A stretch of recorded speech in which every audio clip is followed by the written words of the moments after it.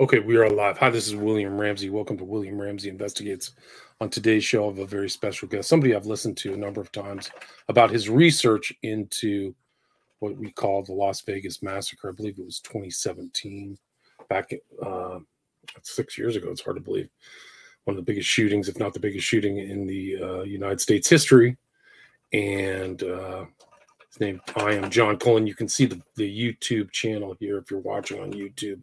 Or Rockfin. I don't know how long this will stay up on YouTube. My history with YouTube is not great. I have my channel. This is my second channel, which I can get on my primary channel. I can't get onto. But anyway, I've been following him on Twitter as well. And I listened to him on Tommy's podcast. And Tommy was the one who gave me his email address. So I'm delighted to have him. So John Cullen, welcome to the show. Thank you very much. It's great to be here. I appreciate Excellent. you. Excellent. Cool. So for people who may not have heard you, your research, maybe you could do just a simple overview of your background and how you got interested in Las Vegas and then leading kind of up to the things going on today with COVID. Sure. So back in 2017, when the Las Vegas shooting took place, I was living overseas. I was living in Thailand. And because of the time zone differences and what have you, when the shooting took place in Las Vegas, it was midday where I was living in Thailand. It was noon. And I was in my office, and Drudge Report, Facebook, and Twitter started lighting up with mass shooting in Las Vegas, mass shooting. And so I'm basically watching it unfold in real time. And you know, in Vegas by midnight, 1 o'clock in the morning, for me it was 2 p.m., 3 p.m. So I'm watching the whole thing unfold and watching Joe Lombardo and all that. And I got into shooting after the September 11th attacks. So after September 11th, I went out and bought a couple of rifles and learned how to shoot, took lessons, that kind of stuff. And when I moved to California, I took lessons out there.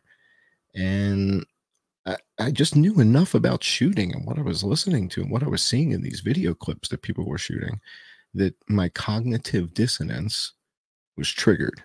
In other words, what Joe Lombardo was saying and what I was seeing, I couldn't understand it. I was like, how do you guys get up on the roofs of all those hotels so quick? It's like, it's one guy. You got up on the roof of the Excalibur and the Tropicana, and you got up to the top of the Luxor and the top of the How do you guys do that in an hour and a half? I was stunned. I was like, how do you know this already? That prompted me to look at the footage, and I did it somewhat obsessively. I have Asperger's, but I consider it an advantage, right? So it allows me to go into a mode that most people get freaked out by, but basically working 20 hours a day, sleeping for 4. And I did that for 10 days straight. I got a cot and a sleeping bag. I hired a plumber to put a shower in the bathroom in my office. And I didn't leave. I had a wife and 3 kids at home. And for 10 days, I stayed there. Right, and there's a lot of different stories coming out. I actually was my first experience with censorship because it was October 1st, 2017. It was the first time some of my videos were taken off of YouTube. I was like, why are you guys taking this off? Because I was looking into it too. Super suspicious.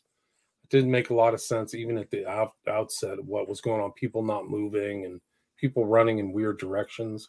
People running towards the shooting. Just a lot of craziness and a lot of different stories coming right from the beginning, right?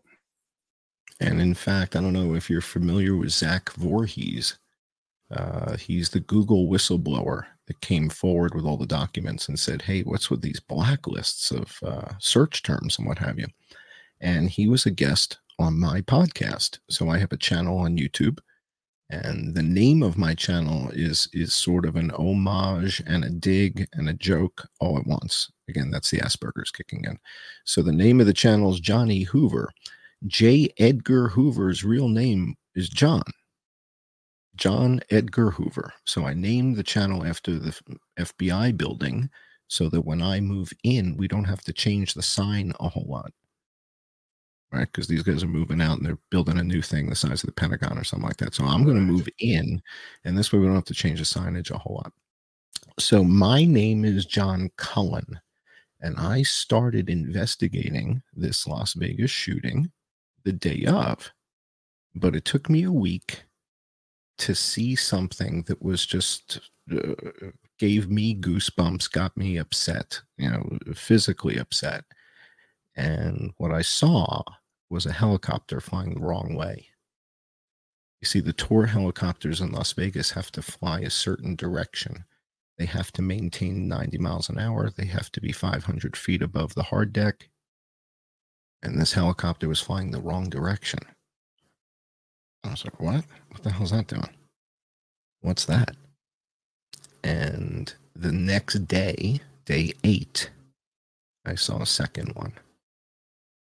And so I developed a straw man hypothesis that this was an aerial attack. I had no idea who would have been behind it. But one of the things I said was kind of hard for me to believe all this deep state false flag stuff.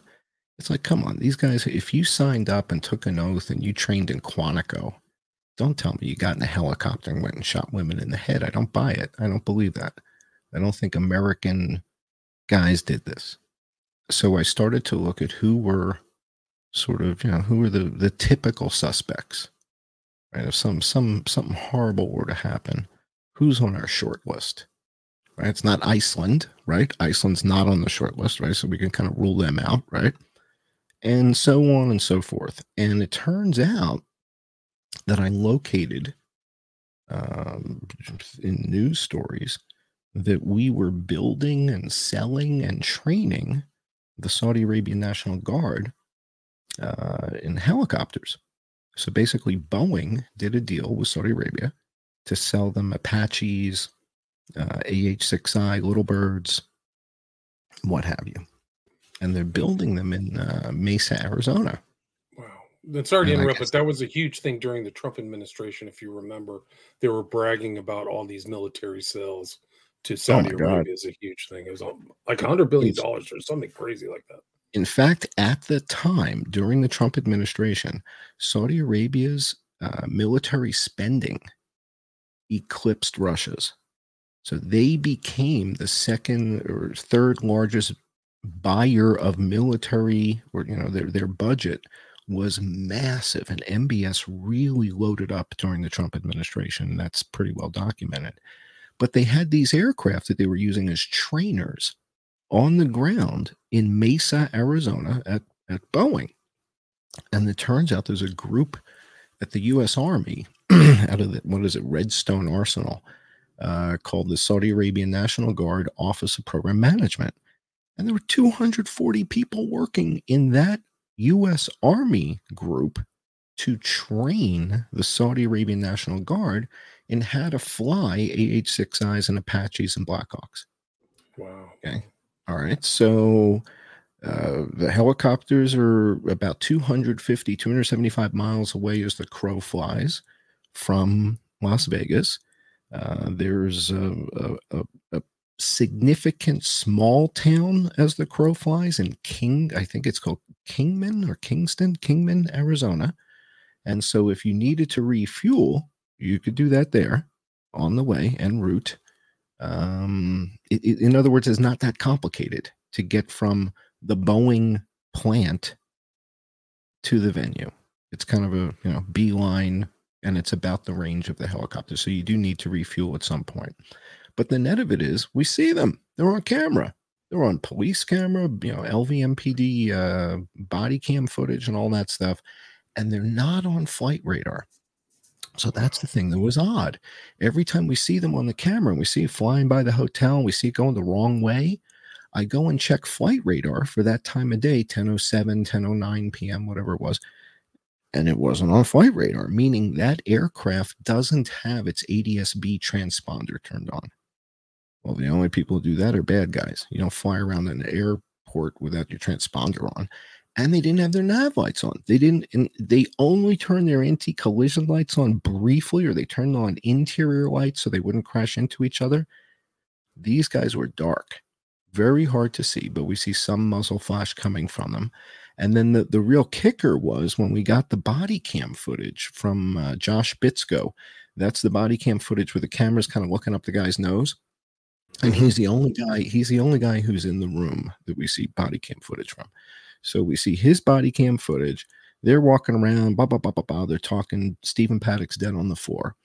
And Officer Brett Brosnahan goes to the window and pulls the curtain back, and the window's not broken. I said, whoa. What the hell's going on here? And it turns out the New York Times puts together one of their video montages, and they cut that out. And then the Associated Press put together a video montage, and they cut that out. And I'm like, whoa. The New York Times and the Associated Press are editing out the same exact 17 seconds of footage? I don't know how you spell cover up, but when the Associated Press and the New York Times are editing out the same 17 seconds of LVMPD body cam footage, I got to throw the yellow flag. Right. Yeah. All right. It's super suspicious. People remember, I mean, it's been 6 years, but there were all those press conferences, Lombardo, and there were so many questions. They were clearly controlling information and just kind of spitting it out. And there was very suspicious behavior by the LVPD. Yeah. One of the things you can do on that channel is you can sort by oldest first. And if you sort by oldest first, those are going to be all the Las Vegas shooting videos. And you guys, there's playlists. So if you guys want to know about means, motive, and opportunity, there's a playlist about who had the means, the motive, and the opportunity. If you want to see playlists about, show me where there were helicopters, right? There's a whole playlist on helicopters. If you didn't know that there was something going on down at the runway, right? So runway 19R had a whole thing going on that most people don't know about. Most people don't know that there were 3 women checked into the room with Stephen Paddock: Laura, Katie, and Joanne. Their last names have been redacted by the LVMPD, but that's in one of the videos that they released. So in other words, this isn't conspiracy stuff. This is on LVMPD body cam footage. They're in the security room. It says we got 3 women checked into the room with Stephen Paddock: Joanne, Katie, and Laura. And they say the last names, but the LVMPD redacted it. So it's like they released it, but the FBI covered that up. You didn't hear that. Has anybody heard this? Have you heard that there were 3 women checked in to the room with him? No, not me. I remember that there was a receipt for food that indicated somebody else was with him. I remember that. Right. I mean, it's been a while. Right. So that was Laura Loomer, got the receipt from somebody locally. So she got that. And that's, that would give you an indication that he's not alone. So who's he eating with? Well, it turns out not only was he not alone, he had 3 women in there. Not 1, not 2, 3. 1 guy, 3 women in the room. But you never heard that from the LVMPD. You never heard that from the FBI. Right? And why would they not tell you again? So when the importance of the window not being broken in the room is, how do you shoot everybody at the festival if the window's not broken? Right. The windows don't open, right? So the windows in Las Vegas don't open. So you have to break the window to shoot out of it. What makes it tricky is the little room next to him. The window was broken and there were shots taken. But the LVMPD tells us there was only 8 shots taken from the room and that they were all at the fuel tanks. 2 hit, 6 missed. But none of them hit people.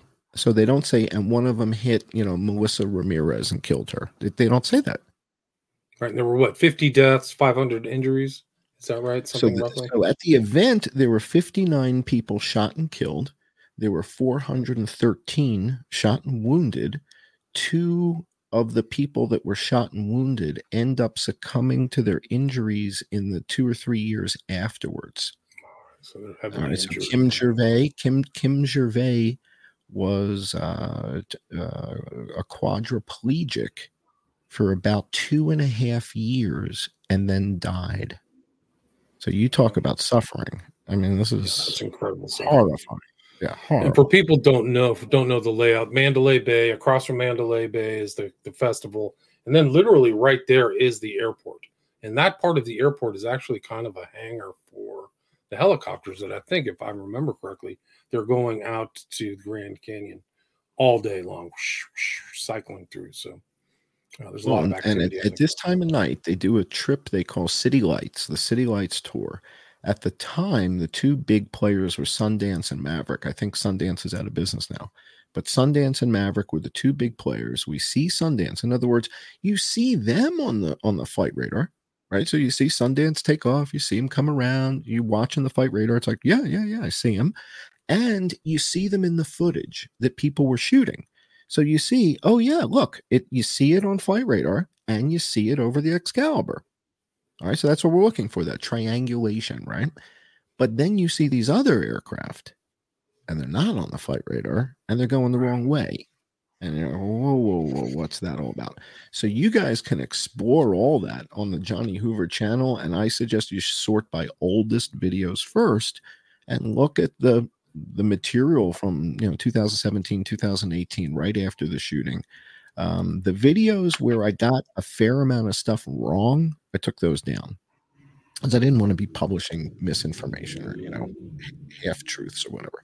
So the ones that are still there are really relevant. So if you're interested in the Las Vegas shooting, you're not going to find more content than you will at my channel. There's well over 250 videos Wow. just on the Las Vegas shooting. Wow. Yeah. So then I'm exploring Las Vegas shooting. We're 2.5 years into it. I relocated. I left Thailand and I came back to the United States. And I don't know, 9 months or whatever after I came back to the United States, COVID hits. And to be quite honest, I fell for it hook, line, and sinker. The whole wet market part of the story, because I had been living in Thailand and I bought my produce in a wet market. And so a story about a virus coming from a wet market, I was like, oh yeah, man, have you been to one of these things? I got eels and frogs and ducks and man, it's crazy. Pangolins, right? Oh man, it's Pangolins. well, not where I live. We don't have Okay, any well, pangolins or monkeys, but right. they get weird stuff in there, man. I sell turtles and eels and strange things that you're not used to seeing if you grew up in Secaucus or Flushing, New York or whatever, right? You just don't see these things. So to me, the story kind of made sense. I was like, yeah, I surprised we don't have all kinds of crazy viruses coming out of these wet markets. To be honest with you, I fell for it. But I do a podcast every Friday night. So also on my channel, you guys go to the live tab. That's where we do the podcast stuff is on the live tab. So every Friday night, I do a podcast, and my podcast partner, who Jason Goodman, he's a 3D expert. He's the guy who did 3D Spider-Man. He's the 3D cinematographer from 3D Spider-Man. So we're doing this podcast, and he said to me, I just have a strange feeling about this COVID thing. It just feels weird. And it was like the first week in March or whatever, maybe March 2nd or so. And I said, yeah, really? And he tends to think most things are conspiratorial. So I was like, oh, all right, I'll take a look at it. So if you see the top of the page here, you see how there's that map with the red spots on it? You recognize that? That map thing up there? Yeah. Right, we talked So, about that in the pre-show. Yeah, they're very right. familiar. I was watching the Johns Hopkins website daily, Well, right there in do me a front of favor. me. Do a quick search for the audience. Show them Johns Hopkins COVID map, and then click on the images tab, and you should see just a whole page of that. The Johns Hopkins COVID map was what was being used to effectively communicate the size, scale, scope of the pandemic. And I'm taking a look at it, and I'm looking at the map, and I'm looking at the system, and it's Johns Hopkins, and okay. And then it dawns on me as I'm poking around towards the bottom of the page, and it just hits me. It's really weird. It never even dawned on me. 35 years ago, I built the system. The system that they use to map the pandemic is built using a tool from a company called ESRI, and the tool is called ArcInfo, and that's the mapping technology. And it's become the industry standard by far. Like it is to mapping what Oracle is to databases. And I was at Oracle when when I built this thing with my team. So I was the team lead. I'm the guy who goes out, listens to what they want to do. And then I interface with all the Oracle guys and tell them, all right, here's what we probably need to do to make this work. And this was, I don't know, 1988. We did this. So when I saw that Johns Hopkins is using the system that I built, I was like, oh boy, I rolled up my sleeves and said, well, this is going to be interesting. Let's see what we got here. So where's the first place I looked? I never heard of Wuhan, to be honest with you. I've never heard of it. But I love Hong Kong. Have you ever been to Hong Kong? I have not. Oh, it is stunning. It's possibly the most beautiful city I've ever seen. It is just remarkable. So I went and looked at Hong Kong. And that's when I think my heart stopped. Because it was early March. We're in, full pandemic crazy mode. And there's not 10 people dead in Hong Kong. I'm like, what? I thought we have a pandemic. I thought we got the Chinese, we got the China virus. We got a thing coming out of China, right? Wuhan.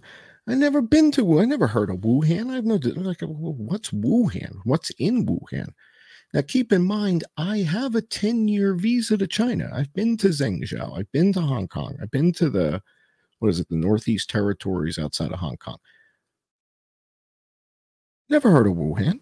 Heard of Guangzhou. Never heard of Wuhan. So I'm looking at Hong Kong.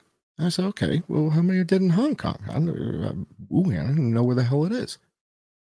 There's not 10 dead in Hong Kong. What the hell's that about? All right, well, how many are dead in Shanghai? What do you mean there's not 10 dead in Shanghai? Oh, how many are dead in Beijing? There's not 10 dead in Beijing. Whoa, what the hell's going on here? Why is the map so red? So then I click on Vietnam, and there's no one dead. 0. Right now, keep in mind, I'm living in Thailand for 7 years. So I know the area, right? I've been all throughout. I've been to Burma. I've been, Laos. So that's what I'm clicking on. I'm looking at Myanmar. I'm looking at Laos. I'm looking at Cambodia. There's nobody dead. 0. But the map is all red with these huge red dots. And I'm like, well, who the hell built this thing? I think it took 6 months or 9 months for me to stumble upon it. It was built by En Shengdong from China, an exchange student at Johns Hopkins. So we're looking at a map. So the data that was going into the map, what you're saying, the data that was going to the map didn't reflect data that you found in kind of real world investigations. No. Quite the opposite. In other words, I'm trained in root cause analysis, right? I've got Asperger's. And so to me, it's about the data. Period. I'm not counting smokestacks. I'm not looking at cell phone bills. I'm looking at Johns Hopkins and I'm looking at the WHO. And both of them are telling me there's not 5,000 people dead in China. Okay. But you got 8,000 dead in New York. How do you have 8,000 dead in New York and you don't have 5,000 dead in China? What the hell's going on here? Are we talking about the same virus? Right. And if it was, and if it started in China, that should be the biggest death count, central death count. Oh, you'd think it would spread to Shanghai and Hong Kong before it gets to Elmhurst, Queens. How the hell does it go from Wuhan to Elmhurst, Queens, and skips Hong Kong, Shanghai, and Beijing, and Vietnam, and Cambodia, and Laos? And there's like one guy in Thailand was like one case or 59 cases, and one guy's dead. The numbers in Thailand were incredibly low. So the point that I'm seeing is it looks like everybody's just looking at the map and looking at the red dots. Can you zoom in like a little bit on Europe there? Just zoom in on the map part. Yeah, and you see like there's red dots, right? So it's like everybody's looking at the red dots. And I'm like, click on them, you dopes. Click on Hong Kong. Click on Shanghai. There's not 10 people dead. I built the damn system 30 something years ago. This isn't a ploy. Now the question is, who configured it so that everything would be red, despite the fact that there's nobody dead anywhere other than Wuhan? Oh, and Shandong configured it. I see. That sounds peachy. Right. So it's just like what they're doing on TV with like climate change, where they just show everything's red. It's just a There big you like go. psyop ploy. There you go. There you go. So the net of it is I'm looking at the data. I'm looking at Johns Hopkins and I'm looking at the WHO. And at the same time, I realize, in other words, in root cause analysis, you want to do a baseline. You want to go back. So I said, well, how far back can I go? Can I get to the CDC data? And let's see, like, how many people die in America on an annual basis from tuberculosis? How many people die on an annual basis from influenza? How many die? What are the other respiratory? I don't know if RSV actually kills people or not. Maybe it kills people in their 90s, but I think the big ones would be tuberculosis and influenza. So I start poking around and I find a system that tracks influenza deaths. I said, okay, there's a good baseline. Let's take a look at that. How many people die from influenza each year? So do you have a sense of how many people die from influenza each year? I would say if the CDC data is correct, maybe a couple 100,000 on a huge population like ours, 320, 340. Okay. So that's actually the correct number. But most people think the number's 20,000 to 40, 50,000 a year because the CDC reports something they call influenza burden.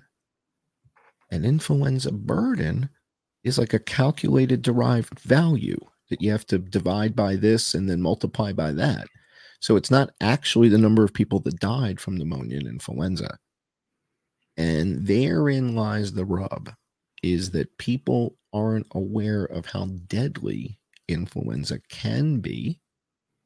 And in particular, most people aren't aware that there's a pretty big difference between pandemic influenza and seasonal influenza. Pandemic influenza is deadly, like really deadly. Like 1918 H1N1 killed over 50 million people. Yes, they gave people too much aspirin. Yes, there was bacterial pneumonia because of the mask wearing and all that. But in 1999, Johann Holton goes to Alaska, digs it up, and they sequenced it. They brought it back to Walter Reed, and a guy named Dr. Jeffrey Taubenberger, working with Terence Tumpy and Ann Reed, sequence the 1918 H1N1 Spanish flu. And in 2005, Dr. Fauci and Francis Collins decided to publish the genome in Science magazine. Ray Kurzweil, fellow at Google, right? Senior Google fellow Ray Kurzweil, he invents the scanner, Kurzweil synthesizers, right? The scanners on top. Right. So Ray Kurzweil writes an op-ed for the New York Times with Bill Joy. Bill Joy is the founder of Sun Microsystems. Right. So this is 300 IQ or something crazy like that. And Bill Joy is what's his name from Google, Eric Schmidt's boss. When Eric Schmidt worked at Sun, he worked for Bill Joy. So Bill Joy is Eric Schmidt's boss. Okay. And Bill Joy and Ray Kurzweil put an op-ed together in the New York Times. It's still there. You guys can find it right now, called Recipe for Destruction. If you type in Ray Kurzweil, Recipe for Destruction, you'll find the story. And in 2005, Ray Kurzweil, Bill Joy said that basically Dr. Fauci and Francis Collins are out of their minds. They're resurrecting the deadliest virus on earth. If it were to get out, it conceivably would kill 10 million people. Ray Kurzweil said that in 2005. So He kind of didn't think it would be a great idea. Dr. Fauci did it anyway. They reconstructed it and they published the genome. The genome is published in Science Mag, and anybody anywhere can download it, put it into your gene synthesizer, right? All you need are 5 bottles. You get your A, C, G, and T, right? Adenine, cytosine, tryptosine, guanine, right? Whatever those 4 things are. And then there's another bottle or whatever with some saline or whatever. It's like a printer. It's like cyan, yellow, magenta, black. I mean, it basically generates these viruses. This is a genetic synthesizer. So if you've got one of those and you've got the formula for 1918H1N1, you can create your own BSL-4 pathogen. That's right there with Ebola, Marburg. These are the BSL's what biological safety level? Right, BSL-4, biological safety level 4. These are when you see the guys in the balloon suits, the high pressure suits, like the movie Outbreak or Contagion or whatever. That's BSL-4. So this is the only BSL-4 influenza strain there is, and there are no other, like H3N8. None of them are BSL-4. There's only one, 1918H1N1 influenza. It's also the only respiratory virus ever in history to kill more than 5 million people. There's only one. In other words, if you were playing a game called The Usual Suspects, you'd only have one suspect. In other words, if you had a pandemic and you said, man, we got 5 million people dead. Has any virus ever done this before? Yeah, the answer is just one. All right, now it is interesting because all these other kind of calamities or bacterial, right? They're not viral. Smallpox is viral. So smallpox was the other big viral killer, but that's not really a respiratory virus. That's a virus really of the cutaneous, right, subcutaneous type virus. It's of the skin organ. So as respiratory viruses go, 1918 H1N1 is the mother of them all. 50 million dead, nothing even comes close. In fact, it's one of the reasons I was getting suspicious of COVID was when I looked into MERS and SARS-1. Neither of them killed 1,000 people. Right. I said, wait a second. If MERS didn't kill 1,000 and SARS-1 didn't kill 1,000, this one's killing 7 million people? That's a jump, right? That seemed odd. That didn't sound right, but there's this other virus that has killed over 5 million before, and Dr. Fauci resurrected it at Walter Reed. Okay. It's crazy, yeah. I mean, that's the whole background of Fauci that people don't talk about. They think of him as some kind of like administrator or benevolent doctor. No, he knows bioweaponry. He knows all the bioweapon mechanics. So this is again, a bit of the punchline here is a lot of people know that he's the highest paid guy in the government. Most people don't know why. Right. The resurrection of H1N1, 1918 pandemic influenza was considered such a strategic advantage that they created a new pay level for him. Wow. So that's how big this is. So now you've got to consider this is the mother of all viruses. This is the one that you don't need to put it in a vaccine. It knows what to do all by itself. You don't need to gain a function in. Now the question is, if you did and you had 15 years to work on it, might you be able to tweak it in a way that it's not quite as detectable? All right, now let me give you an example. At the beginning of the pandemic, something was happening that everybody couldn't understand. People were driving to stadiums to get tested, even though they didn't have any symptoms. So what the hell is this about? You're testing hundreds of thousands of people who are asymptomatic. The hell's that about? Why are you doing that? Particularly since you don't have a therapeutic to give them. You're panning all the therapeutic possibilities, right? So you're not even allowed to talk about the therapeutic possibilities on YouTube, not even mention them, or they take the video down. So there's no therapeutic. So if I go to my drive, let's say I go to Yankee Stadium and I wait online for an hour and 15 minutes and they finally test me and I'm positive, well, they give me prayer beads. I mean, and say, God bless you and we wish you all the best. I mean, they had nothing to give you. So why are they testing you? Unless there's something spreading that they needed to know. And the thing that's spreading is something you can't even tell you have. And let me explain that. It seems that there's a whole bunch of people that showed up at the ER lethargic.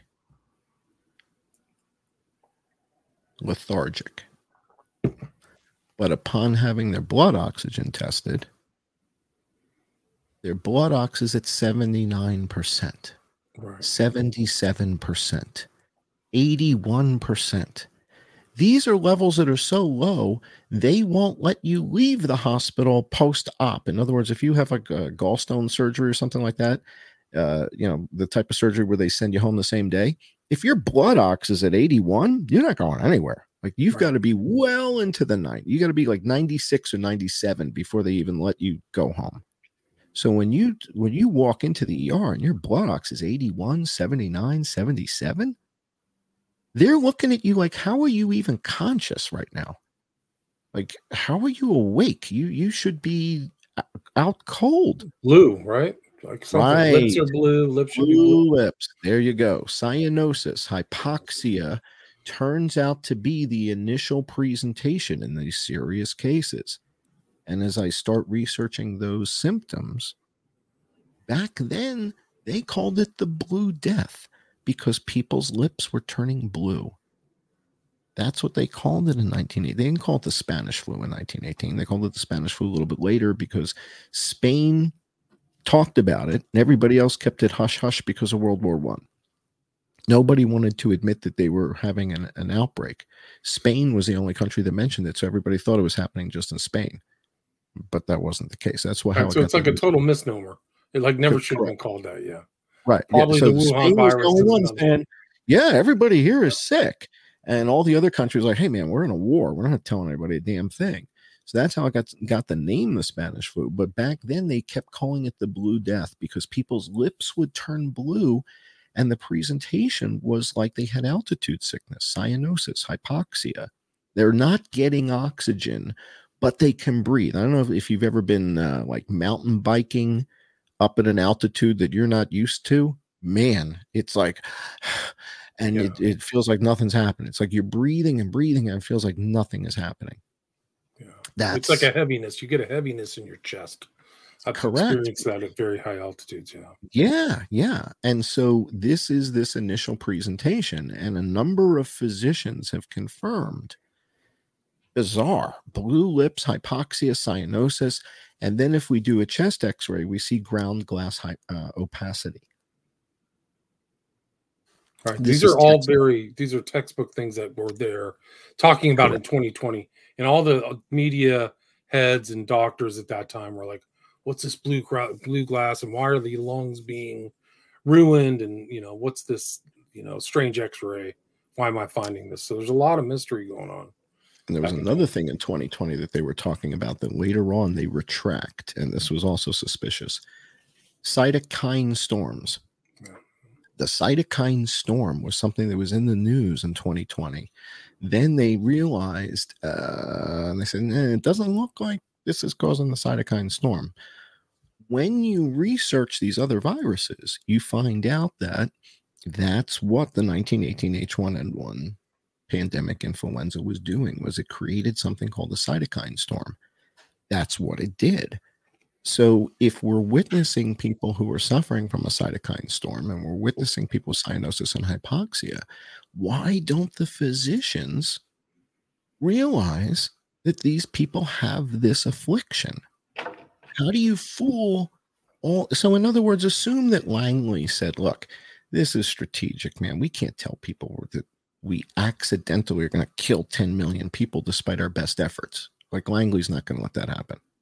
right? Especially if the choice is blame China. So if choice number one is, oops, we screwed up. Remember that virus Ray Kurzweil told us not to resurrect, and we resurrected it anyway? Well, it looks like it got out, and it looks like, yikes, 5 to 10 million people might die. We're really sorry. The other choice is blame China. What do you think the guys in Langley voted for? The latter. Blame China. All right, we got an operation, And right? Trump's This is on going to board. be fun. Get some money, right? This is how we work. This is what we do. Telling everybody, oops, we screwed up. We're really sorry. It looks like 10 million people might die. We probably should have listened to Ray Kurzweil. That's not the American way. That's not how we operate. That's not And it is interesting that there's an interesting overlap between the Las Vegas massacre and this COVID fiasco, because Trump was very quick to blame China or whatever he said. And then he always said, I remember the meeting after the Vegas shooting where Trump is like, that Stephen Paddock was a really strange guy. And that was it. He just basically pinned it on Paddock in a kind of offhanded, one sentence statement. It's funny that you remember it that way. It's funny that you remember it that way, because he actually didn't say Stephen Paddock. He said it's a sick, sick man. That is a sick individual. You remember it better than I do. Well, because this is all I do. These two cases, by the way, are the only thing I've worked on in 6.5 years. Wow. These two investigations. That's it. That's part of the Asperger's. I'm like a 2-trick pony. I can do trick 1 and trick 2 and get me off the stage. That's all I'm good at. So I know a lot about the Las Vegas shooting, and because I built the mapping system and I took a very different perspective on the COVID thing, basically, I end up realizing things about COVID that nobody else has realized. For example, I'll give you one thing here to chew on and let you think about this. We received the genetic sequence from China on January the 11th of 2020. That's when the WHO gets the genetic sequence for SARS-CoV-2 virus. Okay? January 11th, 2020. How many people were infected with SARS-CoV-2 virus on that day when we got that sequence? Good question. 10 or something like that? 20? 40, it was very 40, small. 41. 41, yeah. How many people had died from SARS-CoV-2 when we had the sequence? One. One. The day we get the sequence is the same day the first guy dies. 41 cases in Wuhan, China. So now, if next week there's 41 cases of pneumonia in Ecuador and a lady dies, are we going to sequence that, make a vaccine, and vaccine 6 billion people again? If the week after that in Maga, Turkey, 43 people have pneumonia and 1 guy died, are we going to sequence that and inoculate it? In other words, why did 40 cases in Wuhan get the WHO's attention? If there were 40 cases of pneumonia in Indiana, I don't think it would get anybody's attention. Who's going to notice this? Let's say there's 40 cases of pneumonia in Iowa and 1 farmer died. Well, William, we better sequence one of these people pronto. Sequence them, damn it, and let's get a vaccine out. There's 41 cases, William. Right. 1 guy has died, damn it. Hurry, warp speed. We've got 1 guy dead. I've gone through another researcher who went through the rollout or what happened at the initial stages of the event in January. And he looked at all of the events rolling out through the media, and he said it's all bogus. Everything was staged, or it had to have been scripted. Like there's nothing that actually necessitated this pandemic. So it was like it came out of a blueprint or something. All. Okay, but that's all. Those are words. Right. I'm a numbers guy. 41 cases, 1 guy is dead. All right, so everybody thought something was weird. Right. Nobody put a number on it. There's 41 cases of pneumonia in a place in China you've never heard of, and 1 guy died. So let's sequence one of these 41 people build the vaccine and inoculate 6 billion. So the question now is, if that happens in Ecuador next week, 41 cases and one guy dies, we got to do this all over again. What was it about those 40 cases of pneumonia that were so remarkable? Because quite frankly, what's his name? Li Wenliang, the ophthalmologist who is the guy who says, hey, this thing is pretty bad. He doesn't die until February 6th. So he doesn't even, he's not even on the map yet. Pun intended. Li Wenliang is not even on the map yet. This is January 11th. We've got one guy dead. We got 41 cases. We get the sequence. But guess what happens next? It gets even more interesting. Guess what happens 2 days later? 2 days later, on January 13th of 2020, President Trump signs a contract with Moderna. Right. January 13th of 2020, signs a contract with Moderna. Mike Pence brags about it in November. Ivanka Trump brags about it in November. It says, right, Ivanka puts out a tweet and says, my daddy, in fact, right, there you go. Moderna, there you go. You found it. Man, that was fast. That's beautiful. So Ivanka Trump says the Moderna NIH vaccine is literally the one that my daddy partnered with Moderna to create on January 13th, 2020. Well, wait a second. How many people were dead January 11th? How many?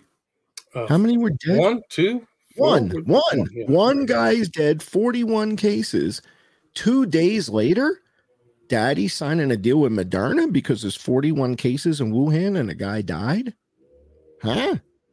When does the second guy die? The second guy in Wuhan doesn't die until January 15th, 2 days after this contract is signed. So with one dead guy, President Trump signed a contract with Moderna for mRNA? Huh. You sure? Are you sure that Moderna vaccine was for SARS-CoV-2? Because there's only one dead guy. Right. So what would he be doing a contract for Moderna with? Well, what was happening in January? By January 13th of 2020, we've got 1,000 people dying a day from influenza in the United States. A day. He's got 4,000 a week are tallying up. So on the CDC thing, by day 3, by January 3rd of 2020, he's at 2,900 dead. January 1, 2, 3. In 3 days, he's got 2,900 dead. They're logging deaths at about 4,000 a week. Which are fake, though. You're saying those are fake, though. They're logging. No. These are real P&I deaths that you're not being told about. Okay. Or ABC News is telling you there's an influenza outbreak because Langley hasn't decided it's time to shut it down yet, right? So it's still on the news in January. I've got a whole. You guys will see that on my YouTube channel. Whole bunch of news clips. There's a video on the channel that says what was happening before COVID, right? Before COVID, right? What was happening, and you just search for those terms on the channel before COVID, and you'll find that video. And you see like ABC News and NBC. Everybody's talking about, man, this influenza outbreak is worse than ever before. This is crazy. What's going on with this influenza outbreak? And then we see 4,000 people are dying a week. These are big numbers. This is not good. Well, it turns out that in the summer of 2019, in Australia, they had the worst influenza season they've had in 100 years. 6 times more people died in Queensland in 2019 than in the year before. 600% increase in deaths. By September 2019, Dr. Fauci presents President Trump with an executive order for modernizing influenza vaccines with mRNA technology, September 2019, before Event 201. Right, I remember that. I have that too.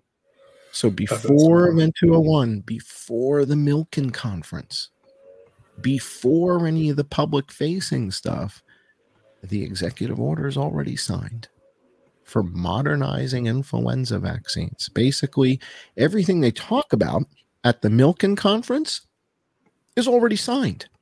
They're off of eggs. They're off of eggs. So everything that Rick Bright is talking about at that Milken Conference with his socks, right? He's got the fancy socks, right? You know, Rick Bright wears socks. It's got all kinds of stuff on. So Rick Bright from HHS is bragging, you know, hey, talking about the vaccine. It's done. The paperwork's already done. Right. It was It's incredible. September 19th. September 19th, Trump signs the executive order to get off of eggs and go to mRNA.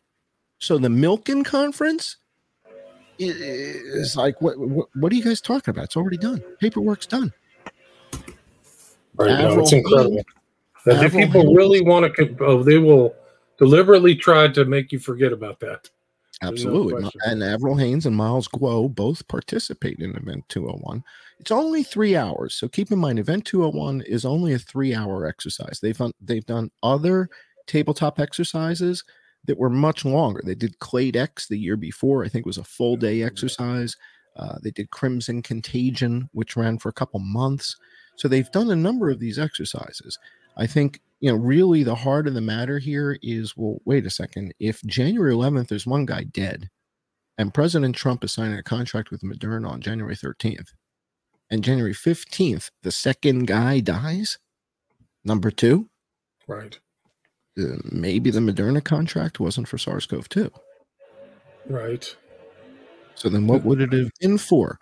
Measles, mumps, Giardia? What do you think it might have been for? 4,000 people were dying a week of influenza.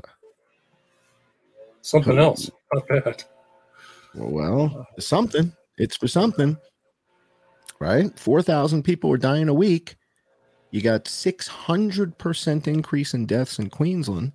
And oh, by the way, Italy has 3 million cases in January 2020. January 2020, Italy has 3 million cases of influenza. And then something remarkable happened.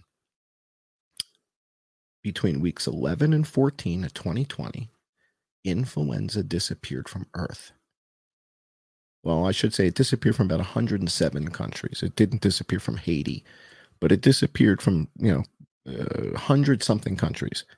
In March 11th through 14th of 2020, you look at Hungary, Switzerland, Norway, Netherlands, boom, it's gone. Influenza disappears. I document this in a white paper in October of 2020 and said, wait a second, influenza just disappeared from Earth as COVID showed up? That's a little weird. It's a little Clark Kent Superman type stuff. There's a system at the WHO called GISRS, FluNet GISRS. And or you could even just look on Twitter, and if you type my handle into Twitter and you talk about the eradication of flu, it's all there.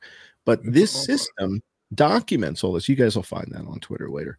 But the system documents influenza specimens in all these countries. So I go through country by country by country by country, and every country's eradicated influenza at exactly the same time. Like it's synchronous. It's like, wait, whoa.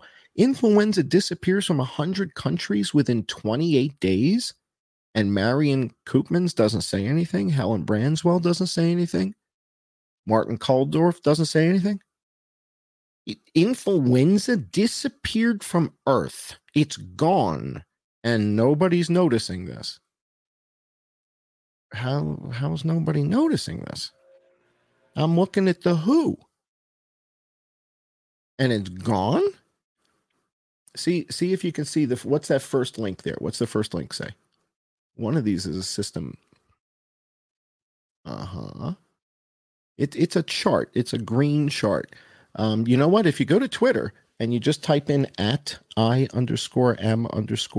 Cullen space Hungary, HUNGARY, you'll see exactly what I'm talking about. So if you go to Twitter and you put in @I_M_John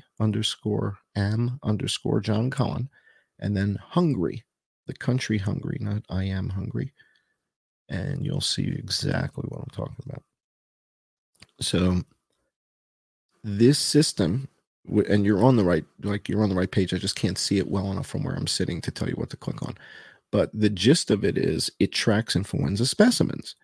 And it's a WHO system. They've been doing this for years, and they track influenza specimens from all the member countries of the WHO. And it's sort of, this is kind of the de facto place you go to look at stuff. I don't know if you're able to pull up that Twitter thing and share that with the audience with the Hungary or not. But the net of it is... Trying to find it. Yeah, no sweat. So what you see is that the disappearance of the influenza happens almost overnight. It's a radical disappearance. Like it's like gone. Like it looks like Half Dome at Yosemite. Where's Half Dome? And where's Half Dome?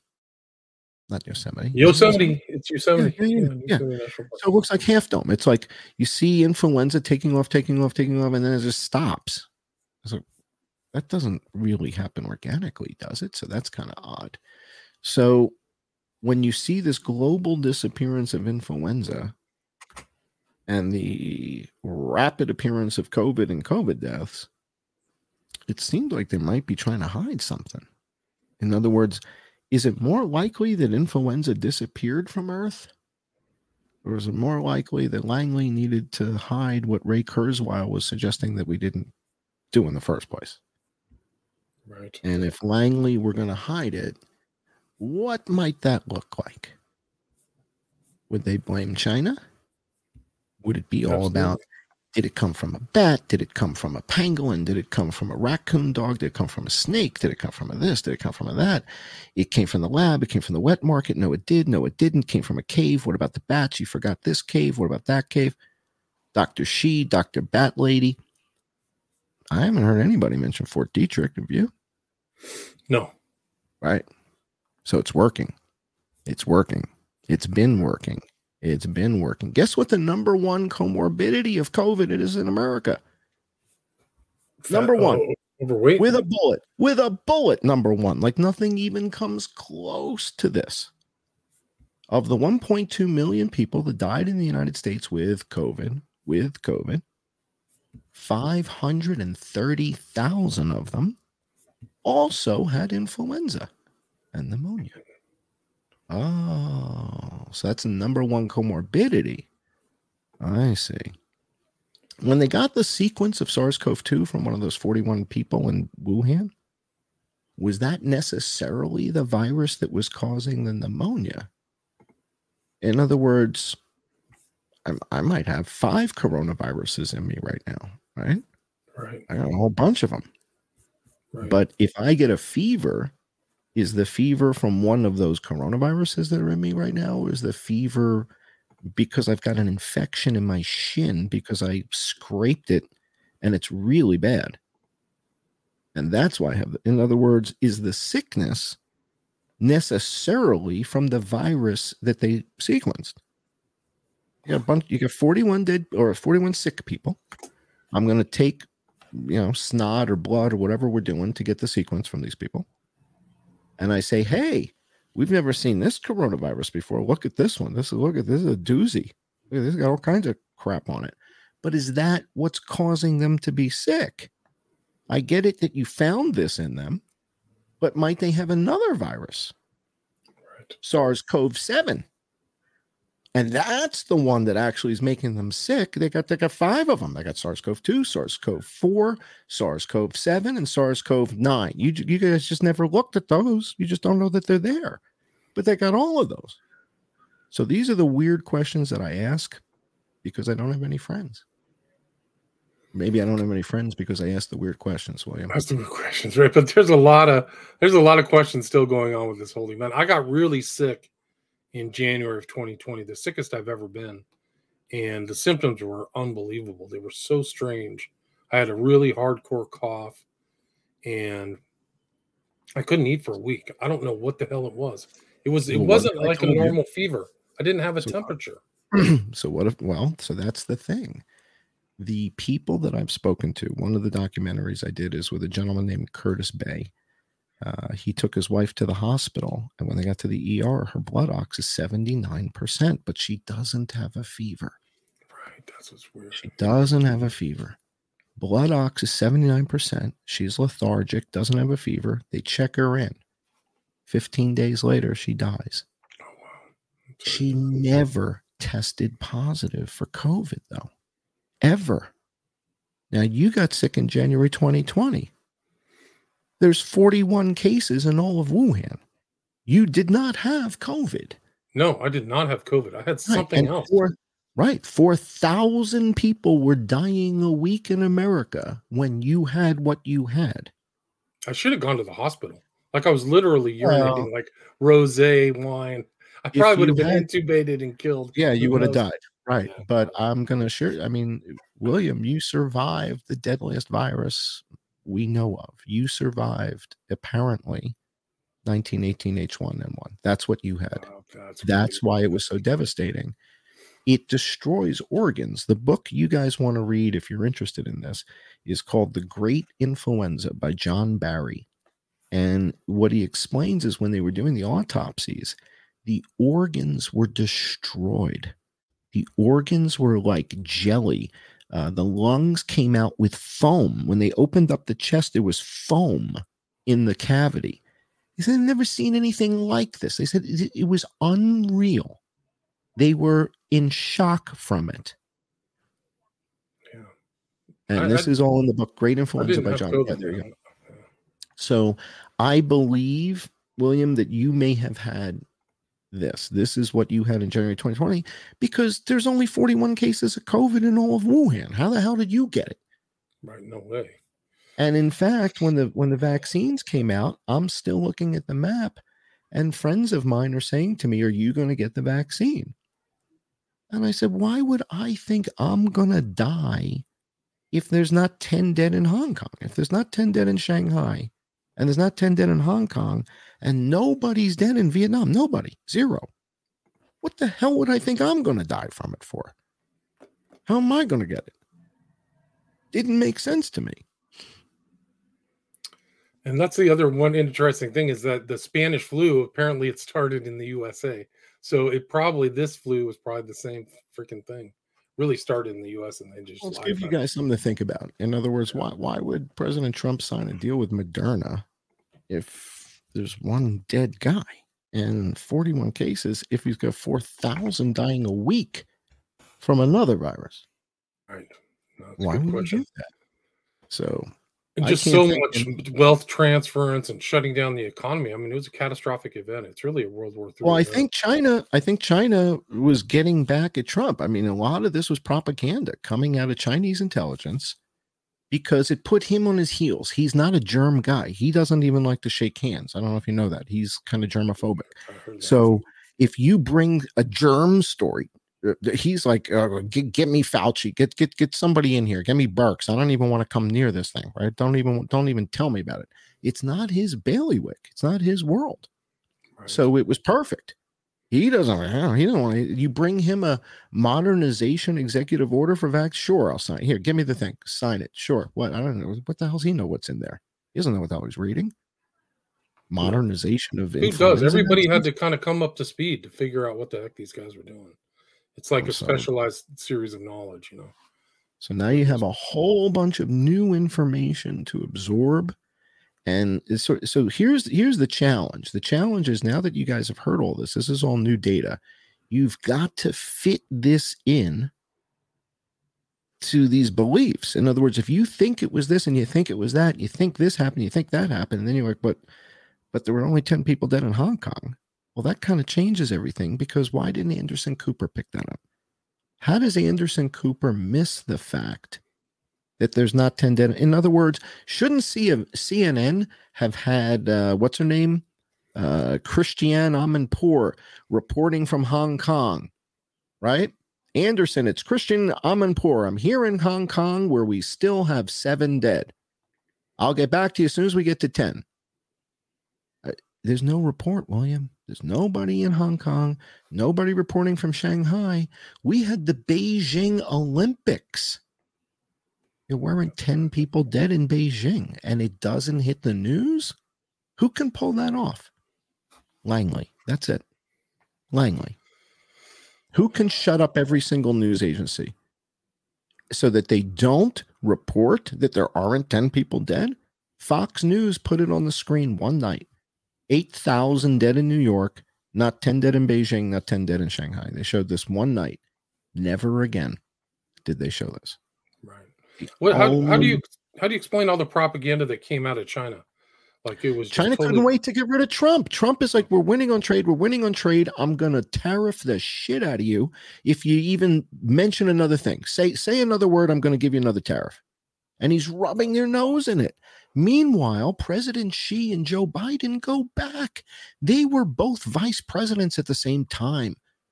These guys were going to the strip clubs with Mickey Mouse and the pangolins, right? So Joe Biden and Xi were both vice presidents at the same time. They know each other from back then, from 2008.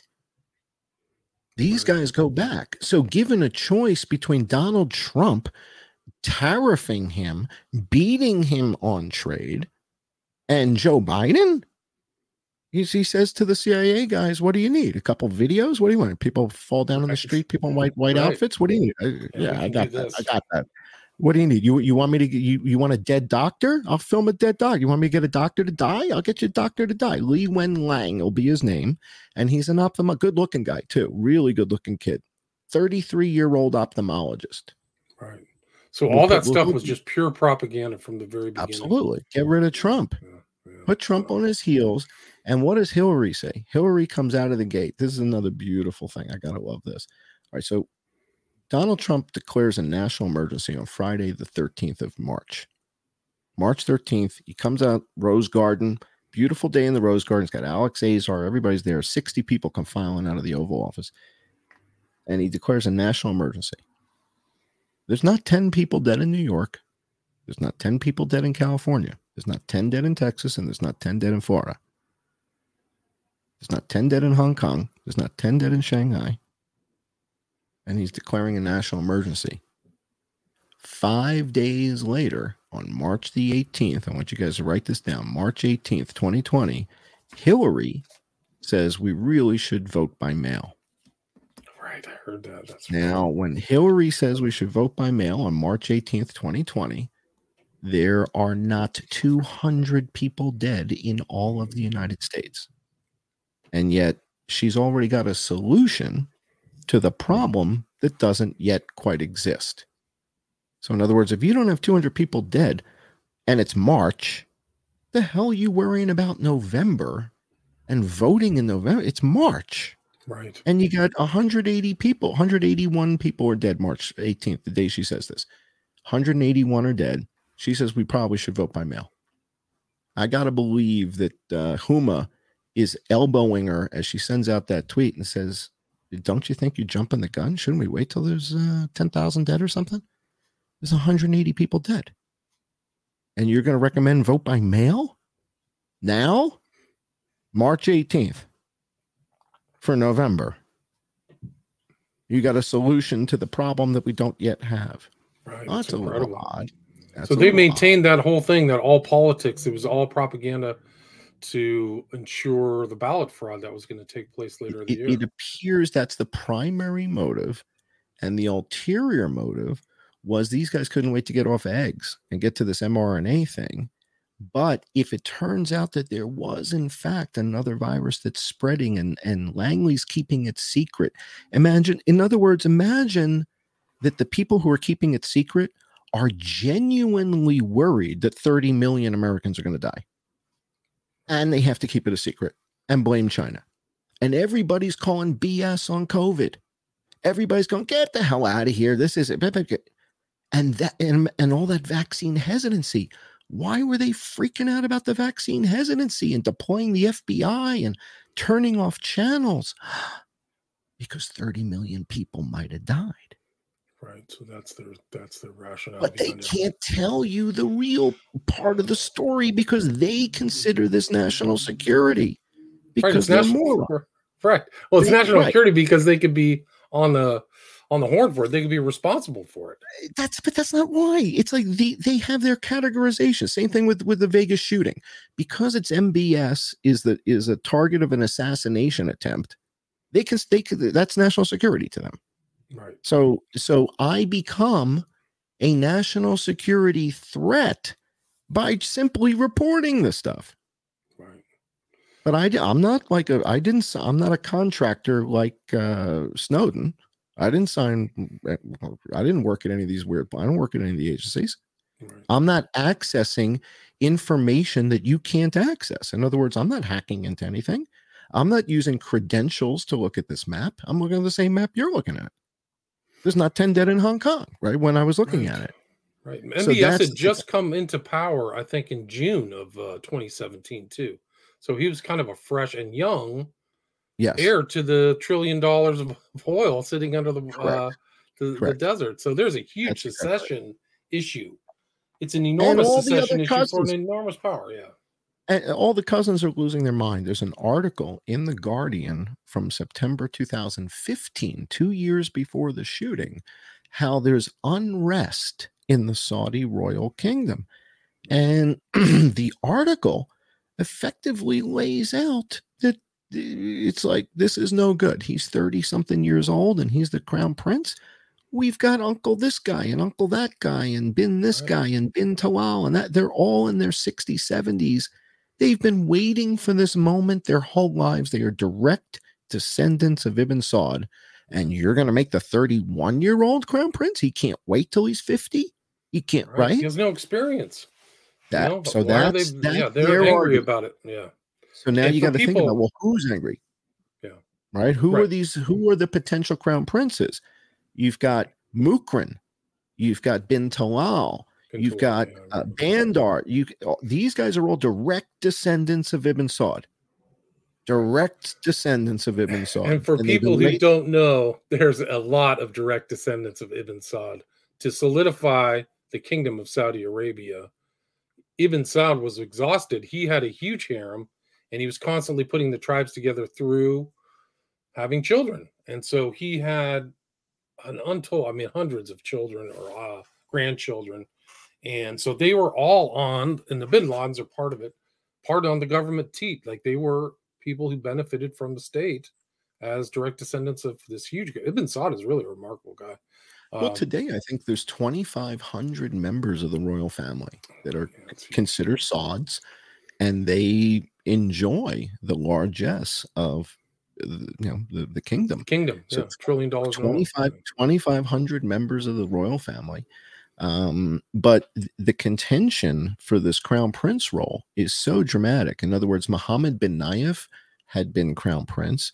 Mukran had been crown prince, meaning Mansur bin Mukran figures, well, if my daddy is crown prince, that means he's going to be king, and that means I'm going to be crown prince, which means I'm going to be king. And then his daddy loses the job. Mukran is pushed out for MBS. Mohammed bin Nayef is pushed out for MBS. And these guys thought they were going, dude, it's like you've got the key to the castle, and right as you're about to put it in the door, they take it away. Right. These guys thought they were going to be king of Saudi Arabia, and then they take that away from them. Mohammed bin Nayef, Mukran bin Abdulaziz, his son is Mansur bin Mukran. I believe it was Mansur bin Mukran who gave the interview to The Guardian and who helped plan the Las Vegas shooting, because the November 5th, the night of the long sword at the Ritz-Carlton, when MBS rounded everybody up, had him arrested and brought in Blackwater to beat him. That was 2017 too, right? It was after the event. Not even 5 weeks later. Not even 5 weeks later. So in other words, the event is October 1st. Night of the Long Sword is November 5th. And when I hear the Night of the Long Sword, that's when I realized this whole thing was an assassination attempt on MBS. It was as soon as I heard it, I said, that's it. That's what it was. So he arrests Al-Walid bin Talal. He arrests Bakr bin Laden. He arrests Mohammed bin Nayef. These are major players. He arrests Maiteb bin Abdullah. the head of the Saudi Arabian National Guard. He's got 150,000 man army just to protect the royal family. That's not the Saudi military. The Saudi Arabian National Guard is his private army. Right. He arrests the head. He arrests Maiteb bin Abdullah, the son of King Abdullah. King Abdullah's son is placed under arrest. Maiteb bin Abdullah placed. Dude, this is major. Yeah, it would be like somebody in like the comparable thing would be like the royal family arresting the son or something like these. Yeah, if Mike Johnson had all the Democrats arrested, right? I mean, if Mike Johnson said, okay, you're under arrest, you're in contempt, you're in contempt, you're in contempt, and Vijaya Gandhi, you're in contempt, and Jack, you're under arrest. Yeah. Imagine arresting the head of Twitter, the head of YouTube, right? That's kind of what he did. He arrests all the major players at the Ritz-Carlton. I think they told everybody it was a Shakira or Ciara concert. And that there was an invitation from the king, and he expects you to be there. Right? Wow. And so everybody goes, and then they lock the doors. And that's November 5th. And Al Walid bin Talal Al Saud, by the way, is the world's 7th richest man. So it's like so brazen. It's incredibly bold, and it didn't really play very high in the Western media. Maybe an elite media or something. I don't know if you saw I don't know if you saw Syriana, but it seems that Langley likes to take sides, and the net of this here is he gets this nasty reputation. He's ruthless. He's a ruthless. He's out of his mind, power hungry. These guys tried to kill him 5 weeks earlier. Yeah, they tried, and in fact, did you know that Jamal Khashoggi was killed on October 1st, 2018 at 10:15 p.m. Las Vegas time? Wow. 1 year to the minute. MBS is very poetic. November 5th, the night of the longsword, is the anniversary of the gunpowder plot when they tried to kill King James. This is the Guy Fawkes mask, right? So you know the masks. Remember the 5th of November, right? That's it. So November 5th, the anniversary of them trying to kill the King of England, he invites them to a party and arrests them and has Blackwater come in to interrogate him. All right, now the key thing here is Mansour bin Mukran, the son of Mukran bin Abdulaziz, who was crown prince, doesn't make it to the party. His helicopter is shot down out of the air that day. Wow. Now, so this is MBS, an eye for an eye. You came after me with helicopters, I'll take you out in yours. Right. That's amazing. All right. So Mansour bin Mukran doesn't even make the party. His helicopter is shot out of the sky, by the way, with his entire entourage. Like totally ruthless. Like doesn't care. Just doesn't care. Right. Yeah. All right. So now Jamal Khashoggi, you talk about the press. Oh my God, he killed a journalist. He's such a ruthless bastard. Here's what I'll leave your audience with. MBS has all the same surveillance technology that we have in Langley and in Fort Meade. He's got it all. If Israel makes it, he's got it. He buys everything. All the surveillance stuff, he's got it. What if I told you that MBS has a recording of Jamal Khashoggi giving instructions on who to kill first in Las Vegas? First, I want you to kill his children. I want you to behead them in front of his wife. Then you rape his wife and behead her before you castrate him and kill him. And he's got the recording.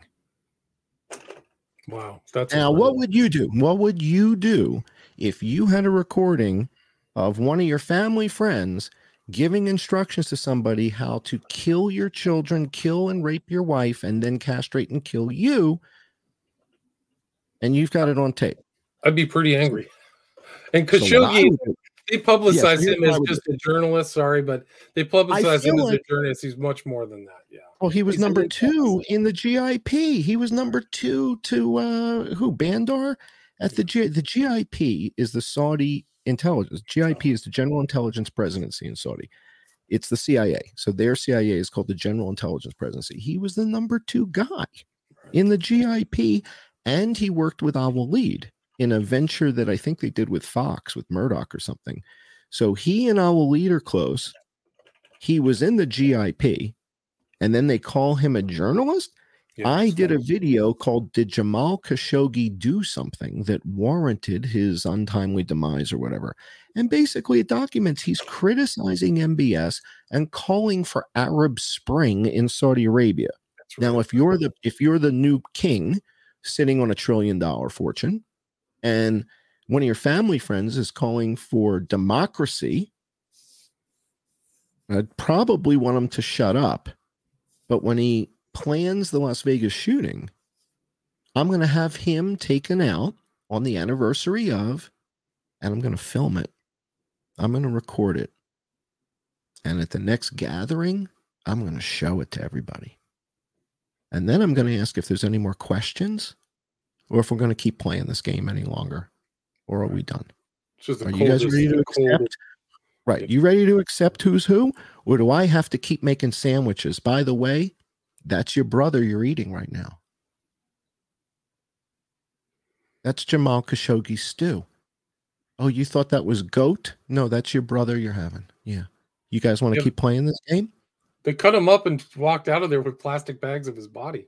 I mean, of that's course. The whole thing. Yeah, I'd throw right in the freezer and go make a stew, feed the cousins, show them the video, and then let them know, yeah, you just ate your brother. Hey, isn't that great? I'm going to kill every last one of you. You keep this up. And I'm going to use the deli slicer, just like we used on your brother Jamal here. I'd have filmed it too. They tried to kill MBS at the Four Seasons. He's staying 3 floors up from Stephen Paddock. Jamal Khashoggi plans it with Bin Talal. Bin Talal hasn't been back in the United States since. In 6.5 years. They took his passport away. He's not coming back. So Bin Talal owns the Four Seasons, 45% of it at the time. He since has had to liquidate some of it to Bill Gates, who now owns 75%. And MBS basically puts the squeeze on Al-Walid and says, yeah, basically Kingdom Holdings is now my company. And you can still be the puppet. You can still go on TV. But all those assets, those are now mine. Wow. Billions, tens of billions. Yeah. Yeah, well, you know that the Kingdom Tower in Riyadh is, spectacular, right? This is the Al-Walid building in Riyadh is the showcase building in Riyadh. It's the Kingdom Tower. And basically MBS says, yeah, that's mine. Wow. You know, unless you want to, if you want to argue with me, you don't want to argue with me, do you? You don't want to meet the deli slicer. Right. It's incredible. I'd have sliced him up. I would have set the thing on thin, and I would have cut him up one slice at a time. And it is incredible. It's a known fact that when the Saudi royal family really travels anywhere, they go to the nicest hotels and they just rent out the entire hotel. That's they'll rent out 8 stories, 20 stories, whatever, and bring in their whole retinue, security. Well, now think about it. Now think about it from a counterintelligence perspective. Al-Walid bin Talal says to Mohammed bin Salman, I insist, take the wife and kids, go to the Four Seasons in Vegas. You know why? Because October 1st is Ashura. And Ashura is the Muslim equivalent of Passover, where we tell the story of Moses. Believe it or not, the Muslims are into the whole Old Testament stuff. So the whole story with Moses and Egypt, they were on board with a lot of stuff. That's right. Part of the thing. Something different, It just has a different name, right? So they just call it Ashura.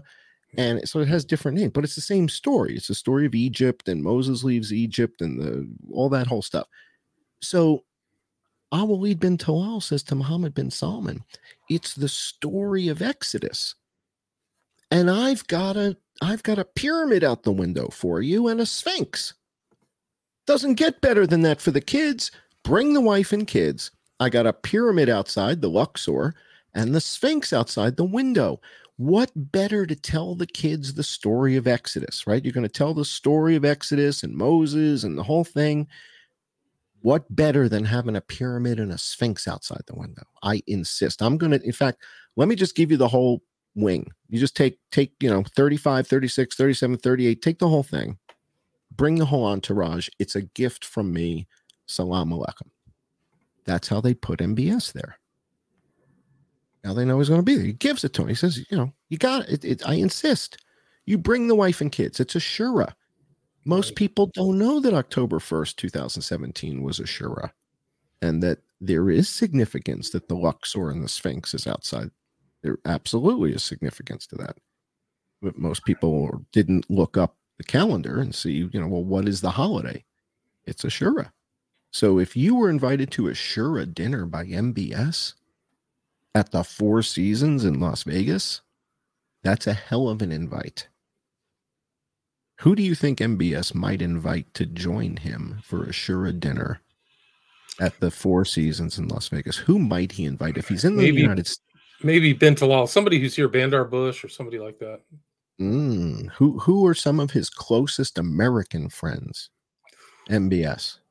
I don't know offhand. I don't know. Who is he famously friendly with to the tune of $2 billion? Oh, Jared Kushner.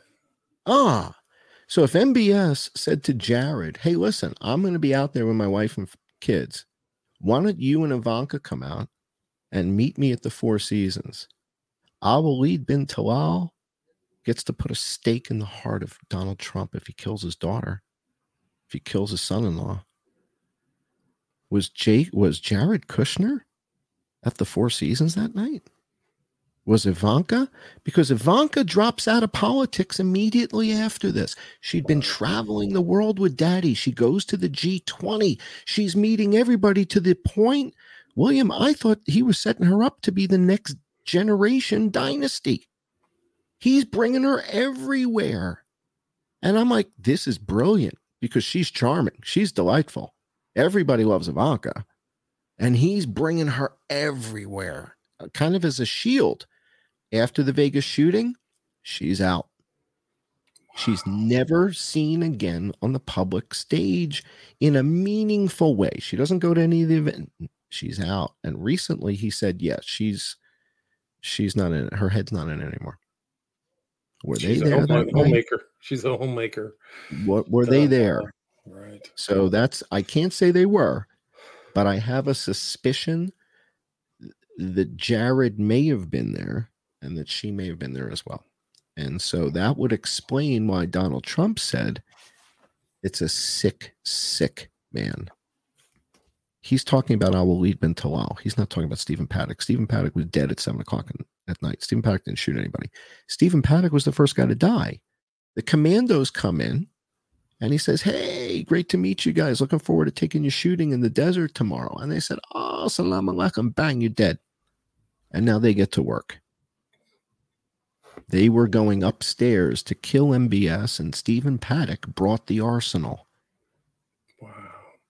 What guns? He thought he was going to do gun sales, right? He thought he was going to Well, so that's the thing. Again, I shoot. So when I saw this, I was like, whoa, gun sales. No.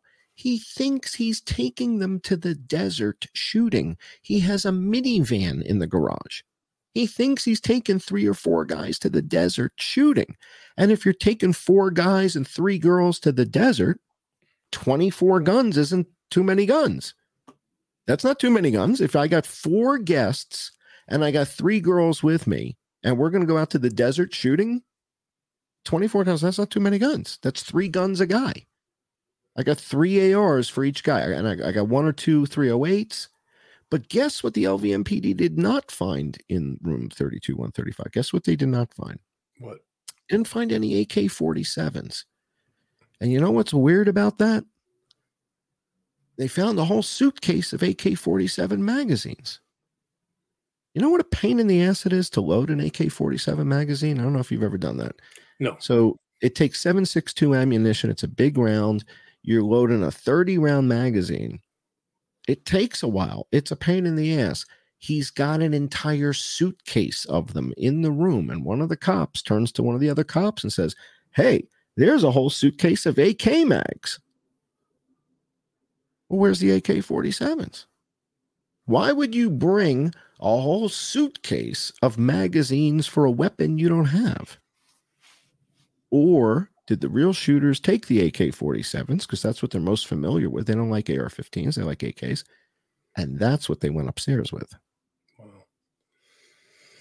And that's So that's like a really powerful bullet too, the 7.62, right? Just super strong. Oh man, yeah, that'll take your arm off. Yeah, at a short range, like if you shot somebody with that at 50 feet or something, you're gonna take their arm off. If you hit them in the forearm, yeah, it is a super and a very powerful, reliable gun. Like that's why they use it all over the world. super, but it's so powerful. That's the advantage of the AR-15 is it uses a smaller round that doesn't have as much recoil. The gun's not as heavy, but the round doesn't have the kind of impact. In other words, if you're shooting a 223 5.56 gun, you really don't want to shoot an elk with that. But if you're shooting an AK-47 with a 7.62, you could take an elk. You can take an elk with that. So there's a difference in the kinetic energy that these rounds carry, and the AK is much higher, and it's what these guys are used to. If you're a Saudi Arabian National Guard guy, you're used to AK-47s. And there's none left in the room when the cops show up, but there's a whole suitcase of magazines. What the hell is there a suitcase of magazines for AK-47s if there's no AK-47s? Oh, they took the AK-47s. Oh. Right. So the whole story of the cops and the gunfight with Paddock, all fiction. Yeah, Paddock was dead. However, Levi Hancock does fire his weapon. Once they breach the room, he says, hands, bang, we hear a shot. So he discharges his weapon. The question is, who the hell is he shooting? I think he shot Stephen Paddock. I think he shot Stephen Paddock in the chest, or he shot him in the mouth. So if he shot Stephen Paddock in the mouth, that would make a lot of sense. That's probably his primary target. He's aiming right here on the philtrum. If you shoot somebody here in the philtrum, you're going to sever C1. You're going to, right? So you sever the spinal cord at C1 and they're just gone. Yeah. So you're going to aim here. And that makes it look like Paddock committed suicide, doesn't it? He got shot in the mouth. I believe that possibly Levi Hancock had to shoot Stephen Paddock because if I'm the bad guy, if I'm the commando, I'm going to leave a little gift for the police. And the gift I'm going to leave for the police is I'm going to take the dead guy, the guy I just shot, right? Stephen Paddock, lying on the floor. I just shot him, right? He's dead. I'm going to prop him up in a chair. Give me some tape. I'm going to tape him up, and I'm going to stick an AR under his arm, and I'm going to point it at the front door. The minute these guys come in, there's somebody with a gun pointing at them. Right. If I prop a dead body up and I put an AR-15 under his arm pointing at you at the door, and you barge in the door, and there's a guy there with an AR-15 pointing, what are you going to do? You're going to shoot him in the mouth. And that's exactly what Levi Hancock did. He comes in, he goes, hands, bang. Now he realizes he just shot a dead guy. The guy was already dead. He has a bullet wound in his chest. So they've got to relocate the body because now there's blood all over the chair. The chair that he had been propped up in is never seen again. One of the things you don't notice with the photos are the things that are missing. There's only one chair in the photos, but the room comes with two. Where's the second chair? Oh, that's the chair he was propped up in that's got blood all over it. Nobody wanted you to see that chair, so they had to hide that chair. You never see that chair in any photograph, any of the video. It's gone. So strange things happen. But I've probably overwhelmed your audience. We've been going an hour and a half. So this is probably so much to digest. It's a good time to end it up. Really interesting. Yeah. But people can go to your website and look into all of your materials. John E. Hoover. Yeah, that's on YouTube. Subscribers live. You got live show. You got videos. You got all that stuff. Do you have time for a few questions, or you want to just wrap it up? Sure. No, we'll take a couple questions. Yeah. Let's see. Ivana asks, is there an FBI connection with Vegas? So the FBI has to cover up Vegas. So the FBI, and the interesting twist here is there's a guy standing over the shoulder of Joe Lombardo. His name is Aaron Rouse. He's the special agent in charge in FBI in Vegas. He's the former head of counterintelligence at the FBI. So before they make him special agent in charge in Vegas, he's the head of counterintelligence. Then something happens, I think, Wednesday. So the shooting is Sunday night, October 1st. The second is Monday. Tuesday, Wednesday, there's a press conference, and Joe Lombardo's very upset. It looks like he's going to cry. He's really shaken. Aaron Rouse is at every one of these press conferences, standing right next to Joe Lombardo.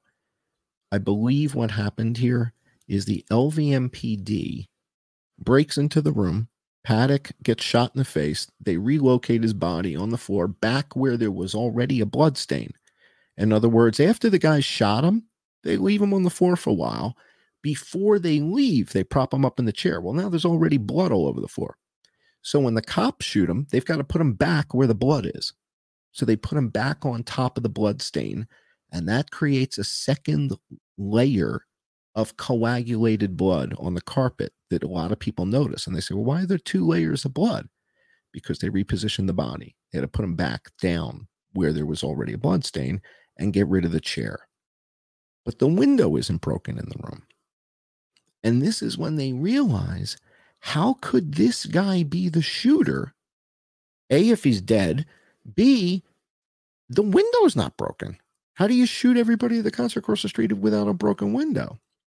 So at 12:30 in the morning, somebody's camera, a guy who's doing a podcast, behind his shoulder picks up an explosion. When it appears like the window in 32-135 is being blown out after midnight. Now, if the LVMPD blew out the window after midnight to make it look like, okay, here's the shooter, okay? Because otherwise he can't be the shooter if the window isn't broken. There's no brass on the floor, right? You'd expect to see 1,000 rounds of spent brass. That's not on the floor. So they're looking at each other like, how's this the guy? This can't be the guy. But they need it to be the guy. Because the other option is, yeah, we waited about an hour to kick this guy's door in, and although he's got a lot of guns in his room, it doesn't look like this is the guy. So we don't know what to tell you guys. Stay safe out there. Let us know if you see anything strange. That's not the Vegas way. The Vegas way is right. Lone gunman. We got our man. Everybody get back to the tables. Yeah. They had a preset cover up. Yeah. We got our guy. Get business lone back gunman, to business right away. Back to business. Right. Lone gunman. We got him. He's dead. End of story. Nothing to see here. Get back to the tables. Yeah. Shut up. Don't ask too many questions. All right. But here's what happens. The FBI breaks the window. Then, the LVMPD breaks the window. Now the FBI shows up. So this is the answer to your question. And the FBI says, so Joe Lombardo, what happened here? Oh, my God. What is the story? He goes, yeah, my guy, they go upstairs. They bust the door in. They got the guy. He's on, we got him. The whole thing is, done. We got the guy. And Aaron Rouse from the FBI looks at Joe Lombardo. Says, what the hell are you talking about? And Joe Lombardo looks at Aaron Rouse and says, well, what are you talking about? And Aaron Rouse says, this was an assassination attempt and there were 5 helicopters. This guy's been dead since 7 o'clock. You just lied to the FBI, Sheriff Joe. You're my bitch now. You lied to the FBI. You're now going to do whatever I tell you, whenever I tell you. If I tell you to jump, you say how high. Do we understand each other? You lied to the FBI. You forged evidence at a crime scene? I own you. Are we clear? And that was the conversation between Aaron Rouse and Joe Lombardo. Wow, crazy. And then Matthew asks, sorry, go ahead. Good question, though. That's a great question, though. But Matthew asks, go ahead. Matthew asks another question. Sorry. Here's another question. Has your research with Las Vegas 2017 only exposed a thread that is so much bigger? I'm not sure I understand. Has the research on Las Vegas in 2017 and then what? I missed that part. That is only just so much bigger. Has your research only exposed a thread that is just so much? I don't understand the only and the just part, but so yeah, I mean, the thread is it's an assassination attempt on MBS. Jamal Khashoggi helped plan it. That's why he was killed. And everything you've heard about MBS is basically wrong. He's not a ruthless guy. They tried to kill him. And so everything he did November 5th, Jamal Khashoggi, is in retribution for what they did to him, which if you understood it, you'd be doing the same stuff. So that's sort of what I figured out there. Has John more info on Jared Kushner's connection to the Saudi killing and the payout he got from? Well, it's not really information. You've got circumstantial evidence, right? All of a sudden, MBS gives some sort of $2 billion line of credit to Jared Kushner. And everybody's like, whoa, where does that come from? That's a big thing. Imagine if, in fact, he was there that night and these guys went through this together. They escape an assassination attempt together. Do you know what kind of bond that is? You're in a safe house at 1 o'clock in the morning together, and these guys are trying to kill you, and you got away. You're brothers for life. You're brothers for life. And if Jared did anything that MBS might have noticed that was special, $2 billion is just the beginning. These guys went through hell together. They were evacuated by Maverick helicopters at 10:13 p.m. We see Maverick helicopters take off with, on flight radar, 7 aircraft. But one of our key eyewitnesses says, no, 14 aircraft returned. So 7 couldn't have taken off. In other words, maybe every other aircraft had their transponder on, but there's no way it was only 7 because 14 returned. He counted them, but 2 of them went south. 2 of them don't return to Maverick. They head south and go to like a safe house or something like that, I imagine. And I imagine that was MBS, his wife, his kids, and possibly Jared and Ivanka, possibly. Again, that's sort of the part of the story I'm not certain about, but it explains things like the $2 billion investment. It explains Trump and him flying out there a couple days later. Abrahamic Accords, right? Exactly. Accords. Yeah, the Abraham Accords. So Jared Kushner and MBS had one heck of a relationship. I mean, that's probably the best ambassador between Saudi Arabia and America we've ever had. And I'm not a big Jared Kushner fan.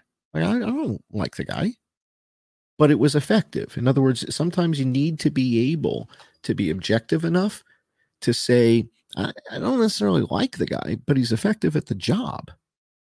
Right. And if he's getting things done like the Abraham Accords, I don't need to have him at a barbecue.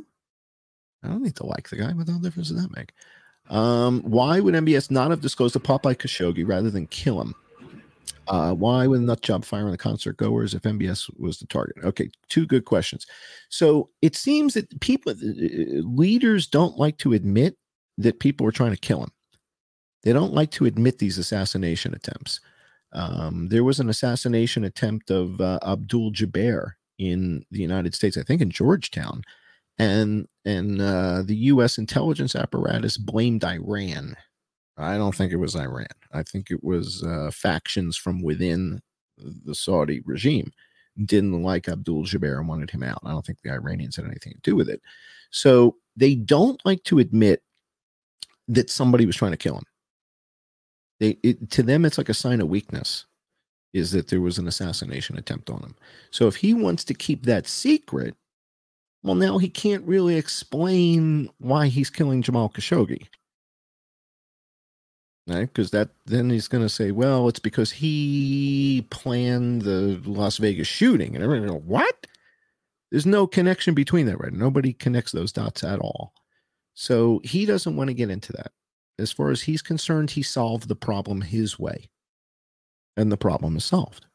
So he doesn't need to get into it. Why would the nut job fire on the concert goers if MBS was the target? So the nut job, there's multiple helicopters. There are multiple shooters in helicopters and shooters on the ground. So there's both. So you've got a lot of people with guns running around. But the key thing are the helicopters. And the reason the helicopters are key, if you've got shooters on the ground running around, that could be the Bloods and the Crips are having a battle at the country music festival. Right? So what, right? You got Bloods and Crips and everybody shooting at each other at a festival. As soon as you introduce helicopters, we get a real short list of who could be in the helicopter. In other words, the Bloods and the Crips are not in the helicopters, right? ISIS can't fly. Some people think this was ISIS. Congressman, what's his name? It's not Tim Scott, something, said he heard that guys came over the border and it was ISIS. I'm like, yeah. And then where did they get the helicopters?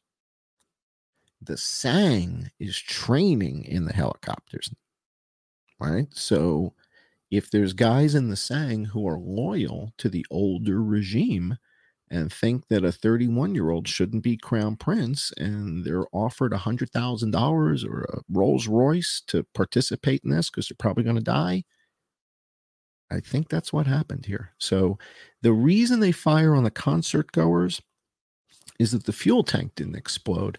It looks like they shot at that jet fuel tank with something called a Raufous zirconium tipped round, which is an incendiary round that can ignite jet fuel, kerosene, and diesel.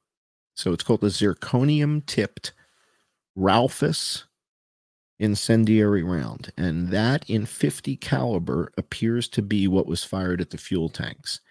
And it didn't go. It didn't blow. They were trying to, I mean, this was going to look like a Michael Mann movie. This was like Die Hard. They were going to blow up a fuel tank. This was going to be spectacular, and the tank doesn't go. So now you need Bedlam, because what they're trying to do is trigger the exfiltration protocol. The exfiltration protocol is when MBS's security team says, sir, we need to go now. And they grab him, they grab the wife, they grab the kids, and they get out to the motorcade and they escape, right? So at some point, his team is going to say that. The people who plan it are the former heads of the GIP and the SANG. They know exactly what the exfiltration protocols are. So if there's a massive thing going on outside and people are getting shot and there's sirens and there's ambulances and screaming and blood and everything, oh my God, there's dead people out the window. Sir, we got to go. So right, they're trying to flush them out. They're just trying to flush them out. It's as simple as that. Right, and they're in the building too. So they're in the building. That's who killed Stephen Paddock. Stephen Paddock didn't shoot himself in the mouth. Stephen Paddock was killed at Hello. He thinks he's taking guys shooting to the desert. The girls set him up with a honeypot. He thinks he's got 4 high rollers coming in. They all drive Ferraris and Lamborghinis. They carry 50 grand in their pockets in cash. And they want to go shooting in the desert. And they might offer you 10 or 20 grand for a rifle or two, which is perfectly legal, by the way, as long as these guys aren't felons. So Stephen Paddock says, yeah, for 50 grand, I'll take these guys out to the desert shooting, right? $50,000 a day, little picnic out in the desert. That's what he thinks he's doing. These guys come up to the suite to say hi, cocktails, let's have dinner together. Hey, I'm Stephen. Great to meet you guys. Bang, he's dead. He served his purpose. He brought 24 guns plus AK-47s, all that ammo up to that suite. They now have an armory. They load up, grab the AK-47s, and head up the stairs to the Four Seasons. And as they're preparing, Jesus Campos comes wandering down the hallway because DJ Silver's babysitter, Aunt Mary, left the door ajar. So Aunt Mary leaves DJ Silver's door ajar. The door ajar alarm goes off in security. They send Jesus Campos up. These guys have already set up the cameras. They see Jesus Campos coming towards the door, and they shoot through the door at Jesus Campos. He gets hit in the leg. That's pretty much what happens. And then they go upstairs, and they're looking for MBS. They're trying to kill MBS in the Four Seasons. How often did you guys hear a lot about the Four Seasons in the news? Did they mention, and at the Four Seasons, the guests really concerned, we had so that appears to be and that's the Mandalay Bay is designed like that. The bottom is the Mandalay Bay, the top is the Four Seasons with a elevator that goes to the top. The idea is you create bedlam outside so that MBS's security team will get him to leave the hotel. And these guys are Al-Qaeda, right? To them, shooting women in hot pants and cowboy boots, that's to them, those are heathens, right? You're supposed to have your head covered. The infidel. Yeah. Well, yeah, you're supposed to have your head covered. So to them, these women are spiting God in the hot pants and the cowboy boots. So they think they're doing God. This is how they're raised. They think they're doing God's work, shooting women in the head. They're raised that way. And that's the interesting thing, that that the shots didn't all come from Mandalay Bay, is because some of them were shot from a trajectory that came almost straight down.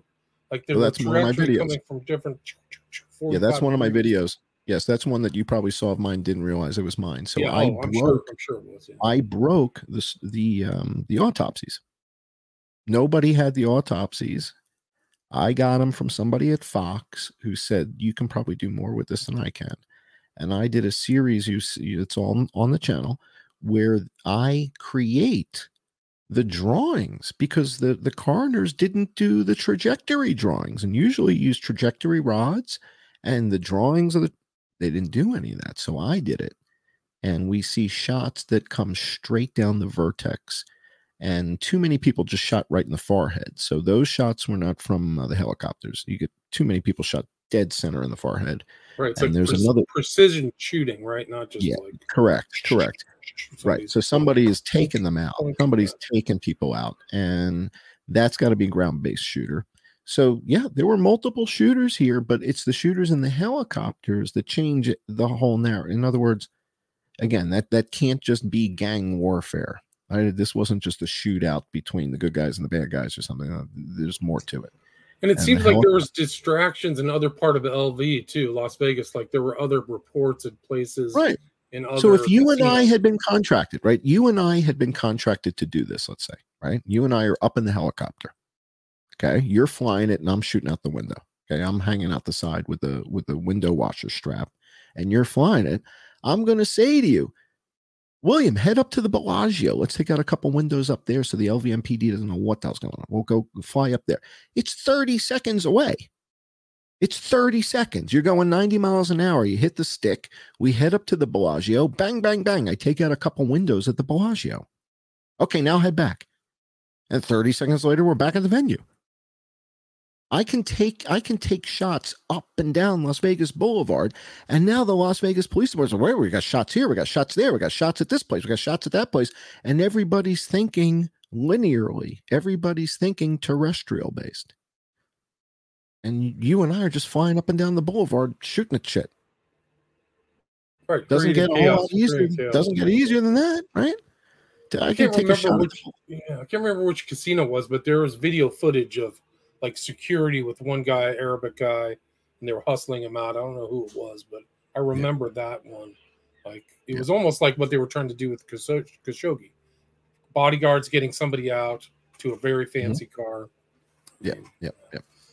John, I got to run. Thanks so much for your time, all your info. Thanks for all your great research. People can see it. The best place is the YouTube channel right here. John E. Hoover, correct? That's right. And I'm very active on Twitter. Yeah, very active on Twitter. You guys can follow me on Twitter at I_am_John Cullen, Cullen on Twitter. Very active there. Just got into a little tiff with Bob Malone, so you guys can catch up on that. And again, I'm incredibly grateful that you had me on the show. Thanks for having me. It's great to have you. I appreciate the other interviews. I learned so much. I never would have made that connection to MBS or anything, but I think that you're on point, that something really intense happened. And a lot of intense stuff happened in Saudi Arabia. That's the whole thing. But John Cullen, thanks so much for your time. Really appreciate it. Thank you so much. Great to be here. Stay there. Let's do that.